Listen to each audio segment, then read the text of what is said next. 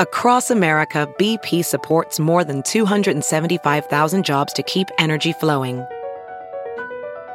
Jobs like updating turbines at one of our Indiana wind farms and producing more oil and gas with fewer operational emissions in the Gulf of Mexico. It's and, not or. See what doing both means for energy nationwide at bp.com/investing in America.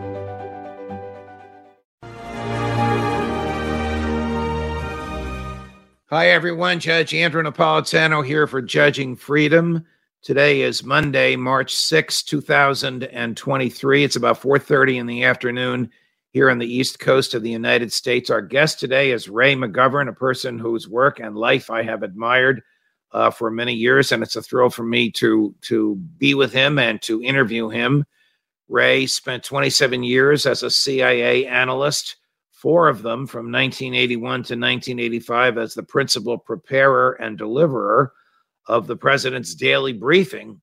That, of course, was the Ronald Reagan years, and his briefings, as I understand it, he'll explain it in a few minutes, were delivered to Reagan's senior-most people. Ray's views are decidedly different from those of our other former career CIA analyst who spends time with us, Jack Devine, and those of us whose views are more aligned, those of you whose views are more aligned with mine than with Jack's, will enjoy the conversation that's coming. Ray, it's a pleasure. Thank you for your time. Thanks for joining us. Thanks for having me. So tell us a little bit about what happened in Ukraine in 2017 and the role, if any, that the CIA played in toppling the freely elected, relatively neutral government. Well, we were talking about the coup d'etat in Kiev. It was preceded 6 months earlier, most people forget this, by the halcyon day of U.S.-Russian relations. In a word, Putin pulled Obama's chestnuts out of the fire. Obama didn't want to make an open war on Syria. Putin made it unnecessary by getting the Syrians to destroy all their chemical weapons under UN supervision on a U.S. ship specifically outfitted for such destruction. And suffice it to say that Putin waxed eloquent in an op-ed in the New York Times on the 12th of September, 2013, about the growing trust, not only between him and the president, but between our two countries. He also said, I have one problem. This is one paragraph at the end. This business about being exceptional, on that I don't agree with President Obama. I think there are big countries, small countries, countries closer to democracy. But when the Lord looks down on all these countries, he sees them as all equal. Now, I was told at the time he penned that last paragraph himself. Confirmation came later. Now, why do I mention that? Well, that was 6 months before the other guys, the people who hate Russia and wanted to make sure that Russia was always our enemy, overturned the government in Kiev. It was the most blatant coup d'etat in the history of mankind because it was recorded 2.5 weeks before on YouTube, namely. What do you mean it was recorded 2.5 weeks before on YouTube?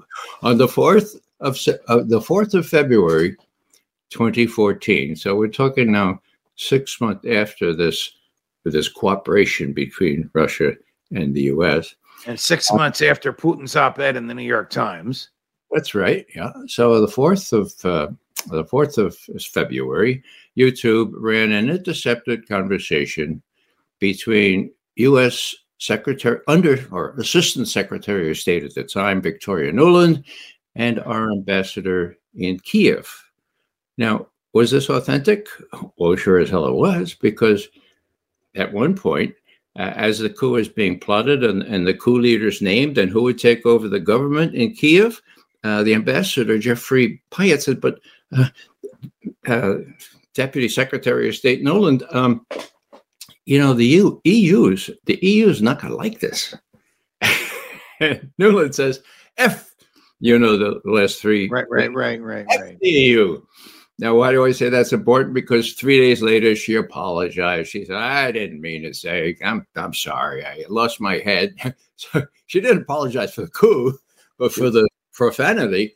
And so that, it's just another reason to accept this as valid. Even the BBC said it was valid. So long story short, that's when the current war between the U.S.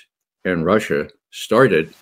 That's when the U.S. violated big time its earlier promise not to move NATO 1 inch to the east. That's when they defied what Sergei Lavrov back in 2008 told our ambassador. Now, our ambassador happened to be William Burns. Okay, now he's who today is the head of the CIA. So what did he say to Burns? He called him in on the 1st of February. He said, Mr. Burns, do you know what "niet" means? Burns said, well, yeah, I think so. "Niet" means "niet." That's a red line. A red line. No Ukraine membership for NATO. 1st of February, 2008. 3rd of April, 2008. Declaration by NATO at the Bucharest summit. Ukraine and Georgia will become members of NATO, period, end quote. So why do I mention that? It's because Burns was a pretty honest ambassador. He even said to Condoleezza Rice, look, the Russians are really, really worried about this strategically. And, the Russians have a reason to worry about what happens right on their near abroad, on their border. Ambassadors don't usually do that of course, he was given the back of the hand from Dick Cheney, who was running things then, Condoleezza Rice, and they went ahead with this thing. So what now? Well, now we have Bill Burns acting like the quintessential bureaucrat. Now he's forgotten all that. He's head of the CIA, and he says this invasion of Ukraine was unprovoked. Well, he was there, as you say, when the coup was being plotted and was uncomfortable with it. Well, he may say that now. All I know about his feelings were what he reported factually, and to his credit, he reported it straight, saying, look, this is a red line for the Russians. And they have reason to consider it a red line. He further stated that there'd probably be a civil war, and Russia will have to ask themselves whether they would have to invade. So he called it straight. He was a good ambassador. But once you get into Washington and you're part of the team, the head of intelligence should never feel he's part of the team. He's got to tell it straight. And he shouldn't be a propagandist for the official line. And that's what Bill Burns has become when he says this was unprovoked. He knows damn well it was very provoked. Does the CIA lie?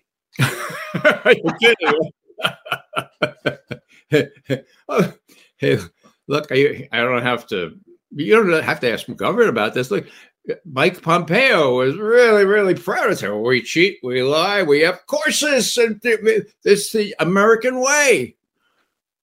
Huh? I mean, Pompeo went to West Point. Apparently, he got all A's or something, but he's just the latest manifestation. You can get all A's and still flunk life, okay? Let me run a clip from one of your former colleagues. I understand the two of you don't know each other and never worked together. No. Jack Devine, like you, a career in the CAA. Jack is a regular on the show. I hope you'll become a regular on the show as well, since I have so much admiration for your intellectual honesty. Now, this clip we're going to run is just about 15 minutes old. I realize that this show is live. It's also streaming. People will see it at different times and in different order. But here's Jack on CIA lying just a few minutes ago, Ray. According to Mike Pompeo, you're the former director. Their job is to steal secrets and lie about it. We'll talk about that. Well, let me. You put a marker down. Let me respond to that one. Go ahead. That is true outside of the U.S. and outside of the U.S. judicial system. I had a professional lawyer, at my elbow for last 15 years of my career, and I wasn't unique. So you can lie in certain places, but you can't lie in others. I guess you don't want to lie under oath because there could be consequences to that when another administration comes in. But no CIA man or woman, being honest, would possibly say that they don't lie. Well, Judge, the reality is there are two CIAs. The one that President Truman set up after the war to give him the straight scoop on things, not to be subservient to the State Department or to the Pentagon, to tell him what he said, untreated intelligence, okay? Right. I had the privilege to work in that atmosphere. That was the analysis division, okay? On Russia, we were able to tell it like it was. What's the other CIA, right? It's the operations division. They get all the money, all the attention. Now, that was an accident of history because when the operatives came back from the war, the OSS operatives, they were appropriately applauded because it's incredible, courageous things over. But what they asked was, well, you want us to stay around? I mean, you got work for us? So the balloon was up, and I said, well, of course, the Russians are doing all kinds of crazy things, assassinating people, overthrowing. We got to be able to do that, too. And so they worked into this National Security Act of 1947.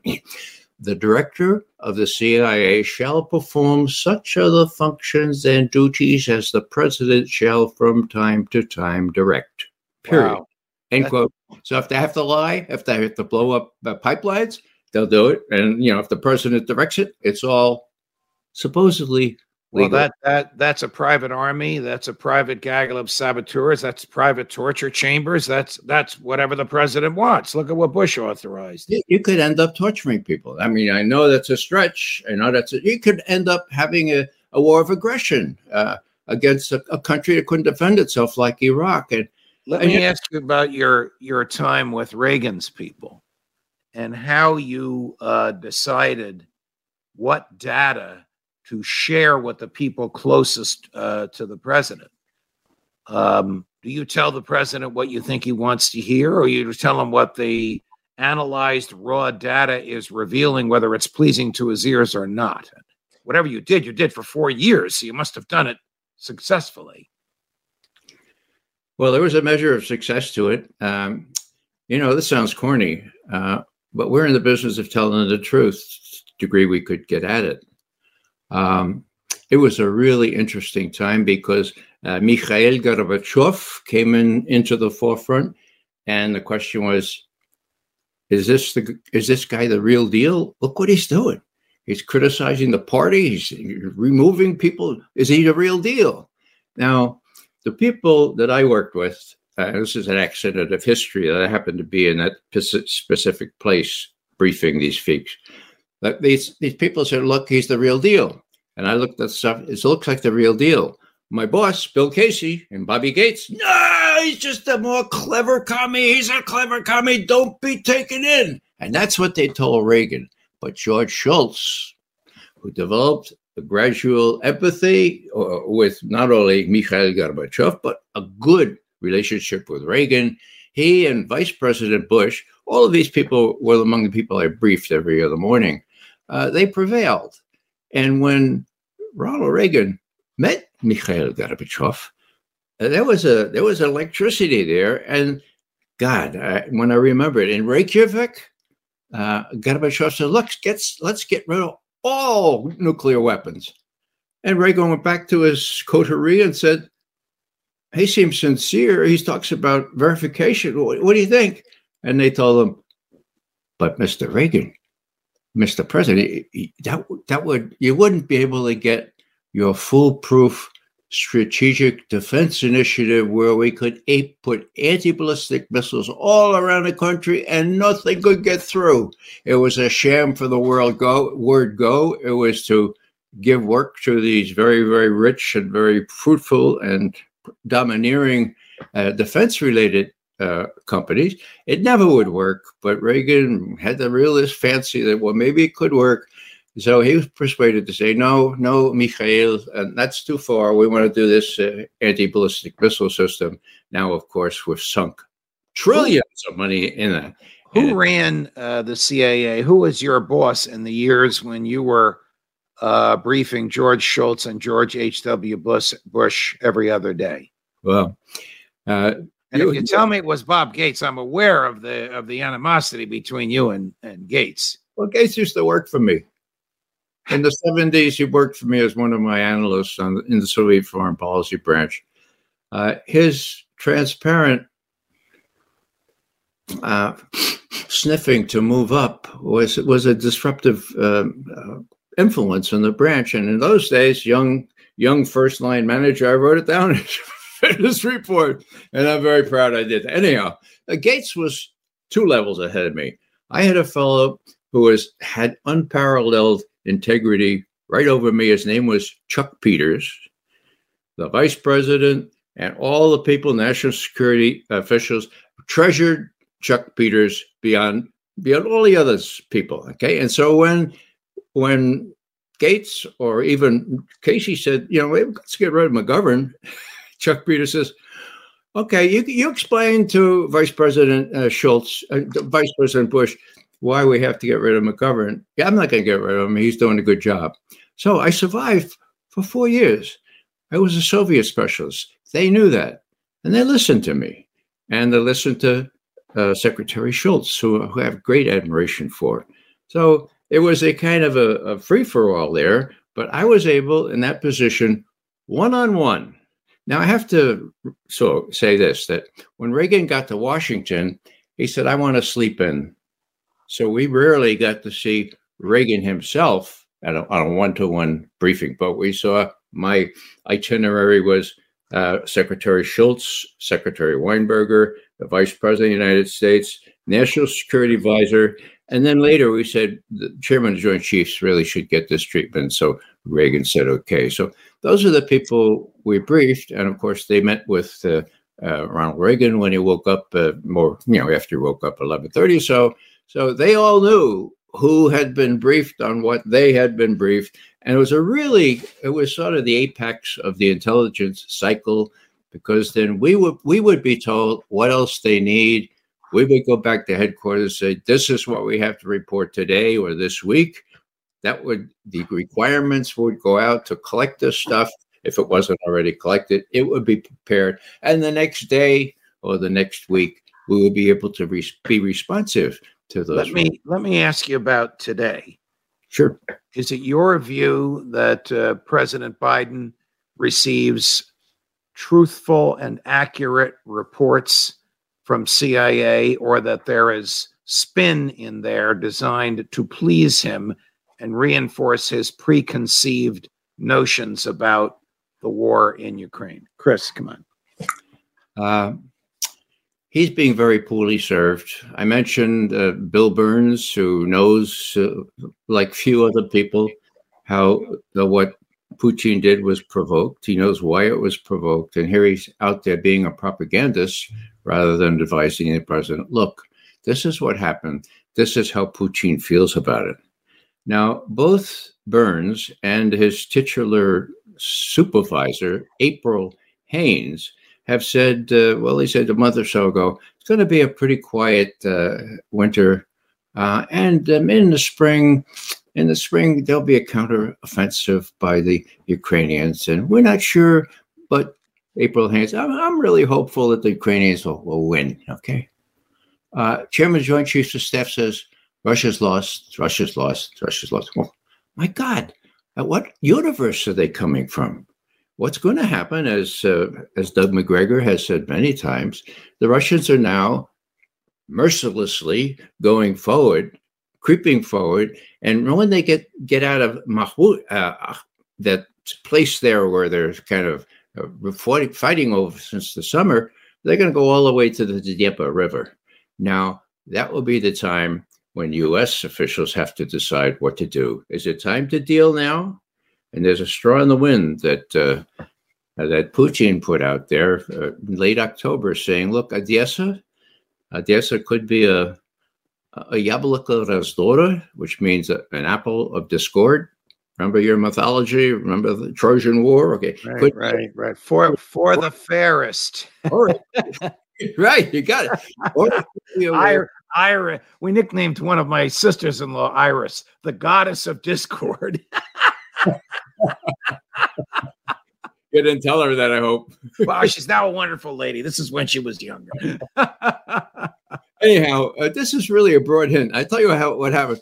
In a long Q&A after a 45-minute speech, the Q&A went on for 3 more hours, and Putin's answering all these questions, and one I think was a planted question, Judge. This fellow says, "Now, President Putin, I'm thinking of traveling to Odessa, and I'm wondering, should I get a Ukrainian visa or should I get a Russian visa?" So Putin sort of straight faces it, and he says, "Well, Odessa, it's a beautiful. It is indeed a beautiful city. No, yeah, it could be a Yabloko Razdora, or it could be a way of working out things, getting together and watching the other side and getting together and working out serious differences." Whoa. Did you see that in any major publication? No. News to you like it's news to most people. You have to hang around and listen to what this guy says, all right? So if you had been Secretary Blinken last week in Mumbai, India, and had 10 minutes with Foreign Minister Lavrov, would you have said to him, "Hey, Sergey, let's talk"? Or would you have said, "We're going to give the Ukrainians whatever it needs for as long as it takes"? Well, Judge, that's why I'm glad I never worked for the State Department. The State Department tells lies too. They're paid to tell lies. Blinken is such a troglodyte that he may believe all this stuff that he's spouting out there. But, he is the problem. He and, what's his name, Jake Sullivan, it's the Biden, Sullivan. And Mrs. Newland, who makes Lindsey Graham sound like Bernie Sanders. Sounds like a crooked law firm like Dewey, Cheatham, and Howe. Right. Anyhow, what Blinken was saying is what he thinks is the right thing for the U.S. to do, and he's got the approval of the president, kind of the nod, and it's stupid. And the worst stupidity comes when Blinken and Sullivan take on the Chinese 2 years ago, almost to the day, and say, "Look, no ball game in town. We young guys, we have this rules-based international order. You're going to have to sort of follow it, And he sounds just like the British overlords of the 19th century and 20th century, Don't these guys realize that China has 5 millennia? They're used to this stuff. So that was the first key. These guys are, they're sophomores, they're elitists, and they're typically exceptional in all respects. It's precisely the kind of exceptionalism that Putin was talking about in saying, "Look, I really like this growing trust with Obama, but when he talks about the U.S. being exceptional, I have to strongly disagree." He wrote that in there. And, I don't agree with everything Putin says, but I don't think we're exceptional. We're exceptional in some ways, but I'm not very proud of many of those ways that we succeed in. Ray, one more question. Will you come back and visit us again? Of course I will. This is fun. It's a great conversation. The regular viewers of this show are ecstatic. The comments are over the top.